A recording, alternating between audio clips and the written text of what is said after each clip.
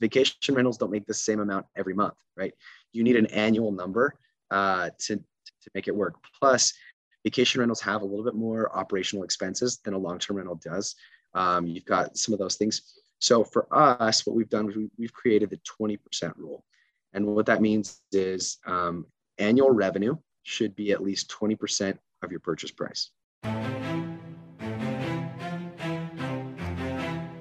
What's up, everybody? My name's Mike Sjogren, here with my co-host, Emmanuel Pani. We're part of a group of specialized real estate investors you've probably never heard of. We didn't start with deep pockets or wealthy families, and we don't rely on 401ks, mutual funds, or traditional real estate investing. In fact, many of us don't even own the properties that fund our freedom. If you ask the money experts out there, they'd say what we do is impossible, yet it's happening every single day. It's happening through a new niche called short-term rentals. We are Short-Term Rental Nation, and these are our secrets. What's going on, everybody? Welcome back to another episode of the Short-Term Rental Secrets podcast. I'm your host, Mike Sjogren, here with my main man and brother from another mother, Mr. Emmanuel Pani. What's up, B? My brother, Happy New Year. First show of 2022. Super excited.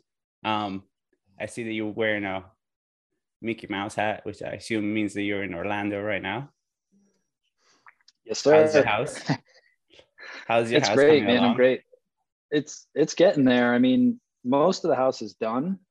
It's just all the custom rooms, which Jeff knows all about. That can take a while. So we've got, we're finishing up the Mario room right now. The painter's up there, Nice. finishing painting all the furniture and all that good stuff. And then, yeah, man, I'm excited. I'm thinking realistically, it'll probably be live by, I was hoping for the beginning of February, but it might be mid-February. We'll see how quick they can move through the rest of the house. But so far, so good, man. It's been great. I've been down here since the day after Christmas, and we're supposed to go home a couple days ago, and Kristen got COVID. So now we're just quarantined down here, which there's definitely worse places to quarantine. So I'm not minding it. It's like 75 and sunny right now. So I'm good. Yeah. Dude, this COVID thing, it's going crazy. It's like, I don't know anybody that hasn't had it or doesn't know somebody that had it, right? Like, yeah, I haven't had it either, but I'm like, now I like, a bunch of people. And what's funny is I don't know what you're seeing, but we are seeing some kind of pushback to middle of COVID kind of moments. So people like getting scared about reservations. So people are trying to cancel reservations or rescheduling reservations, which is always fun. And then we are seeing more of the like last minute bookings again. So we had a couple units that were open. So really kind of like being on top of our pricing and almost holding on to like, not until it's too late, but it's like almost too late to like kind of reduce it, because some days I'm getting bookings like the day before I would normally reduce it. So it's very interesting to just kind of keep an eye out as this thing is back and maybe it'll be gone again, and who knows. But at the same time, not to, I don't know, you got to look at the data, you got to look at the facts. And if you have things open, you got to play with pricing, especially if you're doing it with more than one unit. I think if you have one unit, maybe you're getting away with it. But across our entire portfolio, we have to kind of pay attention a little bit more. Yeah, 100%. And that's what we're going to be talking about today is really getting into the data and in the weeds on this stuff. And so I'm really excited to have Jeff Brown with us today. He is also a co-founder of Loma Homes. So we had Brindy on a few weeks ago, and we were connecting offline, and she's like, you really need to talk to Jeff because he's our numbers guy. He does all of our analysis and tells us where to go and what types of properties to get. So excited to have him on today. So Jeff started his career at Target corporate headquarters as an analyst and gradually worked his way into smaller and smaller e-commerce companies like Overstock and 1-800-Contacts until he was approached by a startup called One Click Retail. And there he quickly became the director of operations and helped the company grow to over 100 employees, achieve 70% profit margins, and complete a successful exit. And after 6 years at One Click Retail and 10 years in managing business, Jeff left to pursue his passion in entrepreneurship and real estate. And if he's not busy making something, do more with less, you usually find him swimming through Excel spreadsheets. So Jeff, welcome to the show, man. Excited to have you here. Thanks, Mike. Excited to be here. Thanks for having me.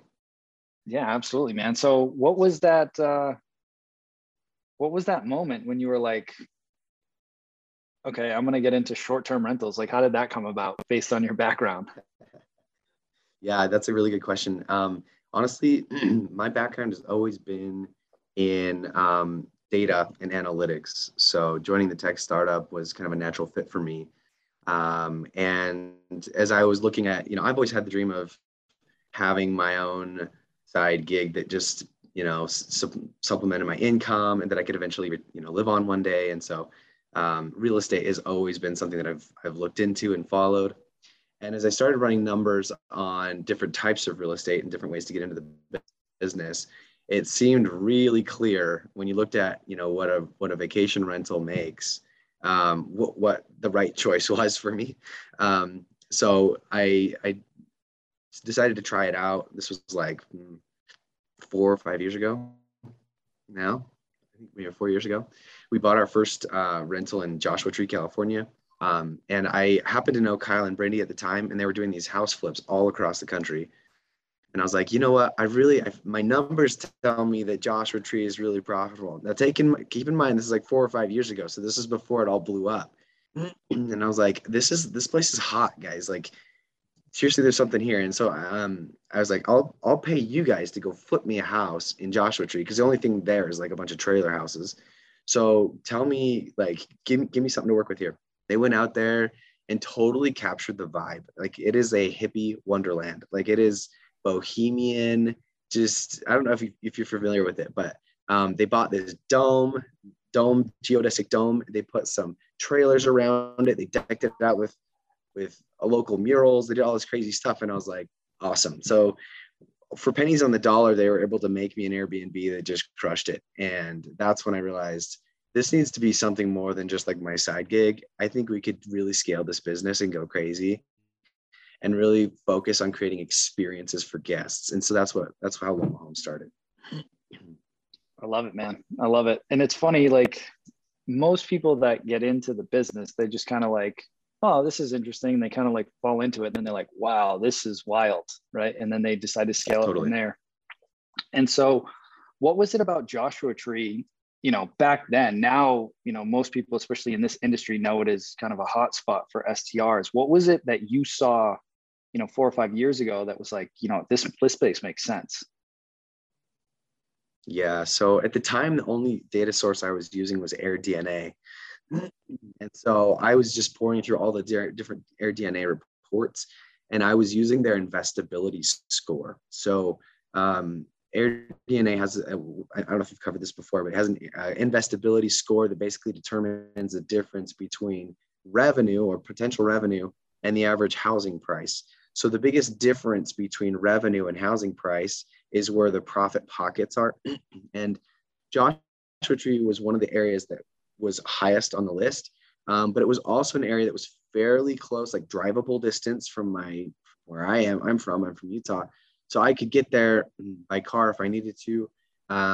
It was also in my budget. So at the time, Joshua Tree was like dirt cheap. You could get like 10 acres of land for 10 grand. I mean, it was crazy. So, that was for me, a combination of those things was why I picked Joshua Tree. I love it. I love it. And now that you've been in this a while, how has your approach changed to analyzing future markets? Because you guys are in a bunch of markets now. So what goes into your analysis now when you're analyzing markets, especially new markets, I guess, for you guys to enter into? Yeah, it's a good question. And I'd say it's kind of multifaceted. Or I'd say it's like we do it in phases. So we start with the macro approach. We're willing to go anywhere in the country. Like I said, I was in Utah when I started my first Airbnb, and I bought a property that was like 8-9 hours away in drive. And so I learned from that you really can manage the vacation rental from anywhere if you have good boots on the ground. And so the first thing we start with is, again, at macro level, where are the most profitable pockets? So again, where's the difference between potential revenue and the price of the house? Because that's really your biggest expense is your mortgage, right? And so trying to lower that amount of your mortgage in relation to your revenue is key. So we start with, say, 3 or 4 locations. We'll even go use AirDNA for that. It's a really good way to just kind of get a macro approach. We find the AirDNA is great for the macro level, especially if you're looking at 3 or 4 years in history. There aren't very many analytic companies out there that have more than a couple of years, because it's such a new industry. And so AirDNA has the most history, and we'll use that to determine where those pockets are. So right now you'll see a lot of Gulf Coast of Florida. You'll see Gatlinburg come up in there. You'll see, and I've heard some different mixed reviews about Gatlinburg just from people that are there, but that's just recently. Hawaii is another one. So there's just these general areas. And so that's kind of where we start to narrow down the focus, is start with AirDNA, get a free blog report that they have. You don't even have to pay for the data. Just look at their blog, best places to invest for 2022, and pick one of those areas. Then once you get in that, you've just narrowed down, thousands of cities down to a handful. And then you can start digging in a little bit deeper. We like to use Price Labs for some of the more micro level data.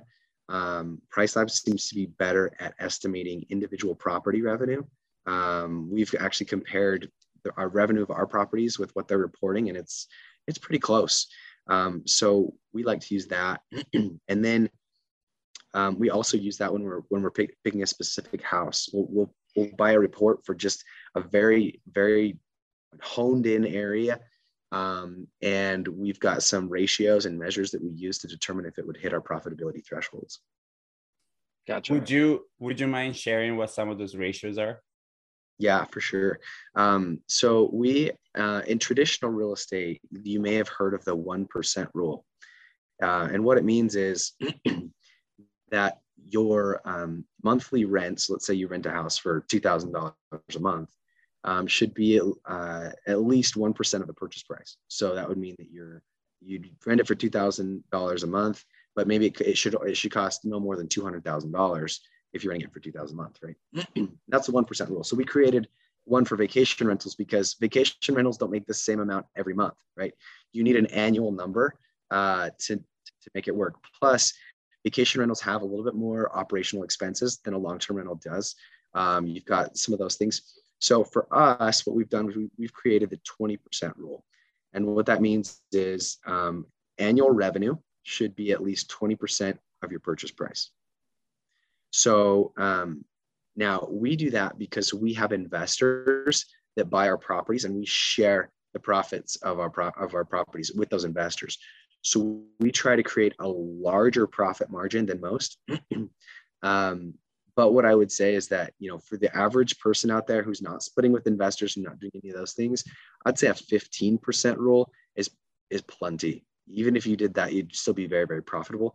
And if you're going to do your management in-house, again, that's very, very profitable. So you could maybe even go down to like a 12 or 13% rule if you're doing that. So again, that's annual revenue divided by purchase price. Should give you your ratio. I love that. And because it's such, sorry. I think I was going to say saying the same words one for one. So go ahead.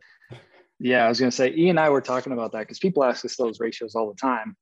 And I was talking to Brindy about this, and I was like, looking at my portfolio, I told my students, I'm like, the 20% rule, exactly what you guys said, is like what I use.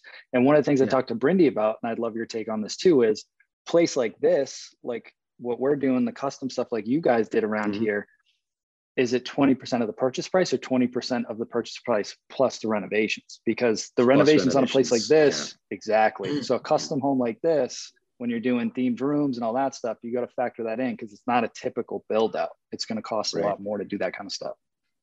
Totally. Yeah, you do need to consider any renovations and staging that go into that as well. So definitely factor that in. Well, I mean, if you do that and you're doing the 20% rule, your chances are you're getting a pretty good deal, because if you're already factoring in all the furnishing, all the staging, and you're still meeting this 20%, chances are you're looking at a home run. But again, I think like 15% if you're managing it yourself, or if it's somewhere that you like have not as many expenses or you don't have investors, it's a realistic number. Sorry, Mike, I didn't mean to cut you off. No, that's Yeah, great. I was no. just going to say, for clarification purposes, on the market reports, you're talking about price slabs for the individual ones where you can set like a 5-mile radius or whatever. Yes. Just for clarification for the listeners. Yep. Yeah, totally. Yeah, Okay. thanks for clarifying. And the other thing I want to say is right now the market's so hot. You're not going to find a 20% rule, or I mean, it's going to be very, very difficult to find a 20% rule house as a turnkey property. You're not going to go on the Zillow and just like pick one and be like, oh, this is a 20%.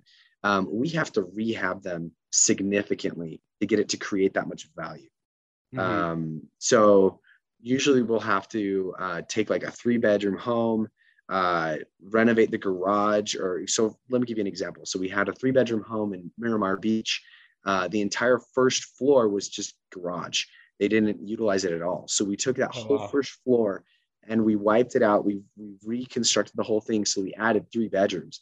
The location of that house was great. So it ended up being a 6-bedroom house instead of a 3-bedroom. And that's how we were able to create that 20% rule within that house. So again, I mean, if you can find a 20% rule just off the market and rent it as is, great. My guess is it's going to be hard to do like that. There still are 15% rules I've seen on Zillow, but it's difficult to find without some good rehab. Yeah, and I think that's where because I mean, being a multifamily investor, right? That's always my mindset is like, how can I force appreciation, right? And obviously, if you can find a way to add a bedroom, that makes a big difference. Because a lot of the time, especially as you start playing around with the numbers and knowing your market, what you'll find out is like, shit, if I have 1 extra bedroom, this property goes from not really making sense to making a lot of sense. Like I'm talking an extra like 30, Absolutely. 40K, and you're just like, it's an extra bedroom, but it makes all the difference, right? Yes. Jeff, what I would love to talk about is, because I know we have this when we look at multifamily market, is do you have red flags? So what I mean by that is, for example, for us, when we look at a multifamily market, if the population is declining, then that's one of the like very entry kind of like parameters that we have. If the population is declining, it's immediate a no, because no matter what else we have on there, if that is not met, we're like, this is off the list. So have you found a red flag like that in your analysis? Yeah, I have. Most of our red flags, I'm thinking off the top of my head, the one that comes quickest to mind is around regulation. So when it comes to short-term rentals, you've got to invest in areas that you can legally have a right to be there. I don't recommend investing in a location where some people will pick like this really small town and they're like, hey, there's no regulation in this area. There's no legislation around short-term rentals, so I'm good. I would prefer to invest in a larger market where the legislation has already addressed short-term rentals and you're allowed to be there with a license. Because, for example, Joshua Tree, when we first bought there, that was my attitude. I was like, hey, there's no regulation here. And we moved in, and guess what? Neighbors didn't really like us there. And we tried our best to keep the parties down, keep the noise down. We really tried hard, but the neighbors did not like us. And so it created a very challenging situation where if they would have reported us at that time, because there was no regulation yet, they technically could have fined us and all these things. And so it's just really important that you identify the community. When you identify the community, that there's no HOA against short-term rentals, or that you can get a license to be there. So that's number one. Mm-hmm. I think that's super important, because I think longevity and worst case scenario, it's always better, especially if you're like, I mean, especially with what you guys are doing, right? If you're going to go extreme makeover kind of thing, you need to be there for the long term. And that's another thing that is just like the reason why I am not a huge fan of rental arbitrage, because to me, by nature, that model has hiccups. Because if I am the landlord, no matter how awesome you are, I'm like, I'm going to sell this. What are you going to do? Yeah. Right? So to me, like all your investment in the listing and the reviews and everything else goes to waste. So That's a good point. Yeah, I love that you said that. I lost my train of thought when you were talking about that, but that was a good point. What I was going to say is just reiterating Jeff's point about the regulations. I get so many DMs from people asking me, how do I get around the regulations? And I'm like, you don't. There's plenty of markets out there, like Jeff was talking about, where it's already established. It's fine. Place like this, Kissimmee area, like there's tons of places around that it's already established and you're good to go. You just get your permits, do whatever you need to do, set your taxes up properly, and you're fine. You don't want to start off on the wrong foot and start to build this company and then everything implodes because you built it on some sand instead of some, good foundation. So it's just not worth your time. Yeah. So what are you guys looking at now? When we were talking with Brindy, you guys are in a few different markets. Like, where do you see Loma Homes going for 2022 now? Like, where are you guys tending to focus? It's good question. If you'd have asked me 6 months ago, I would have said Gatlinburg was probably the next place. I'm starting to hear some mixed reviews on Gatlinburg. It sounds like a lot of the COVID boom, the COVID spike that they experienced, it is cooling down quite a lot, and the entrants to that market have really gone heavy. So we'll need to reanalyze that before we jump in there. That said, we're a little bit unique in that we don't mind competition. We like big markets because we're able to make the properties so unique that a large market is just a sign of large demand. So as long as we can place ourselves in that top 10 percentile of properties, we're not afraid of competition. That said, the economics of the area still have to work out, right? So anyway, Gatlinburg, I'd say, was one question mark there. South Carolina, Charleston came up on our radar as having some profitability potential, as well as Hawaii. Now, Hawaii is tricky because COVID is like back and forth, and Hawaii has such strict regulations that it's really risky now. But there might be some buying opportunities if you're willing to take that extra risk and invest in the long term. There's some areas in Hawaii like Lahaina and others that are just bonkers, like in terms of their profitability potential. Getting that 20% rule is like no problem. But again, the downside there is it's just really expensive properties that you have to buy to get there. So as long as you're willing to buy a $2-3 million property, then you can do that. So those are just some of the areas we've considered recently. What advice would you give somebody that's newer?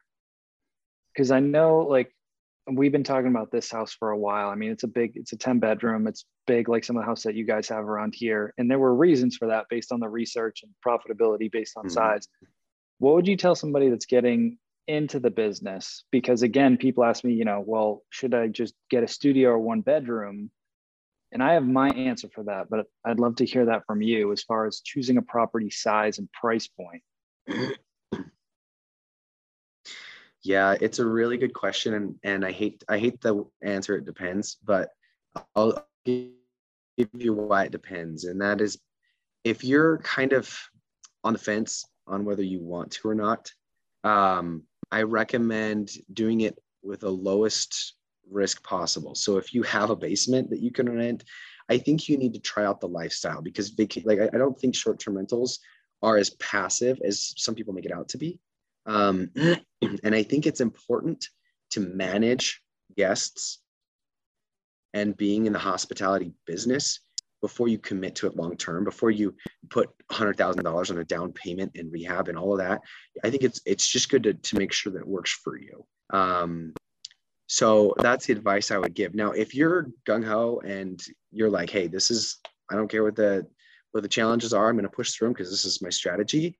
Well, then go all in. Pick any location in the United States that's most profitable, and just focus on profitability and long-term success. Just do that, because there's plenty of success to be had for anyone that wants to jump in still. But it has to fit your life and your lifestyle. Customer service is a key element of being successful in this industry. And if you tend to have emotional reactions to somebody trashing your house, might not be the best fit for you. Yeah, I love that. 100%. I don't think anybody has ever brought up the emotional reactions to somebody trashing your house, but that's a real thing, right? Or like having an emotional response to people's comments, right? Like I used to get so heated because I used to take everything as a personal comment, right? So being able to like kind of separate the two things. And I think also another thing that you said that was absolutely great is as an analytical person, sometimes just the proof of concept is what you need. So like doing it in your basement or doing it wherever, because obviously based on your personality, the way to get started can be very, very, very different, right? But if you have those over analytical, because I think there's a lot of people that are used to being analytical and can underwrite deals, and now they're in that like analysis paralysis kind of thing, right? Which I assume you being like a data analyst, there was a possibility of that being an issue for you, maybe. So how would you tell somebody that has a similar mindset to you and a similar like head to you, that you're like, okay, I need to analyze everything, analyze it, and then you have that little what if that goes on in the back of your head? Mm-hmm. How do you kind of mute that what if to just like take action? That's a really good question. And I wish I knew the answer to that, because I think of a lot of entrepreneurs, not just in short-term rentals, but there's so many people that have great ideas out there that just never do anything about it. And I think it's a personality difference. I think my father-in-law is kind of an analysis paralysis guy. He can't like buy something because he's analyzing all the different options and all the different sales that are going on. And he just never buys anything because what I would say, the things that have given me comfort in taking the next step is either finding a mentor, finding someone that will kind of help you along and give you a third-party perspective on it, or just talk to one of the hosts. Like reach out to a host that is in your market. You'll be surprised how willing to help people are. Just message somebody and say, hey, I'd love to talk to you about your rental. Can you, I've gotten tons of people who have messaged us on Airbnb and said, can I just talk to you? Like, I just want to know how you do what you do. And I do. I jump on the phone with them and we talk about short-term rentals, and they throw their numbers at me and I give them my opinions. And especially for somebody local to the area, I think that's really important, is just get another opinion, so that you know what experience people are having. Yeah, I think that's great advice. And I still use that even today. I mean, when we looked at this place, I stayed at the lady's house literally across the street.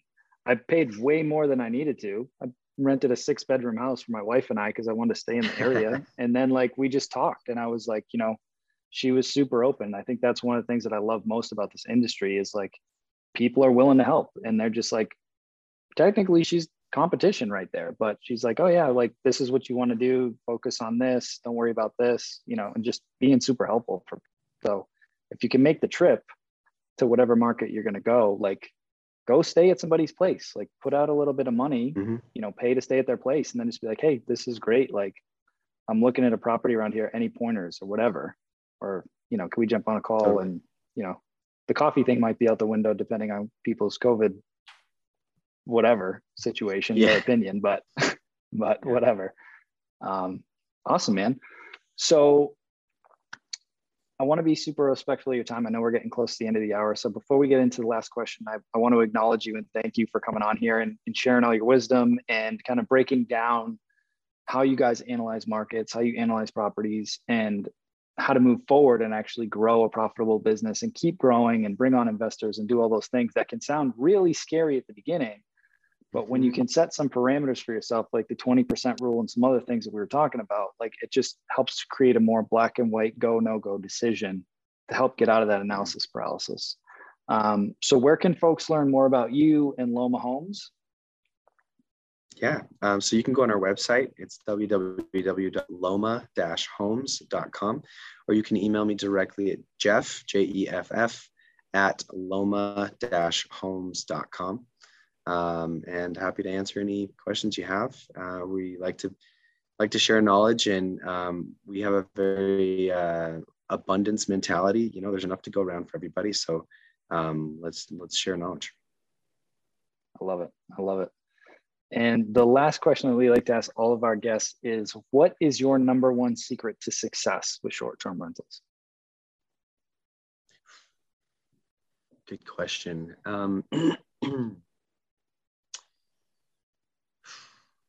So I would say well, you asked for one thing, and it is one thing, but when there's the old adage that says with real estate, there's three things that matter: location, location, location, right? And I don't think short-term rental is any exception to that rule. Pick a good location and you can't get it wrong. Pick a bad location and you're gonna have a hard time getting it right. So I would say pick a good location. That's my number one success. Love it. Love it. Well, Jeff, thank you again so much for coming on here. Truly appreciate you.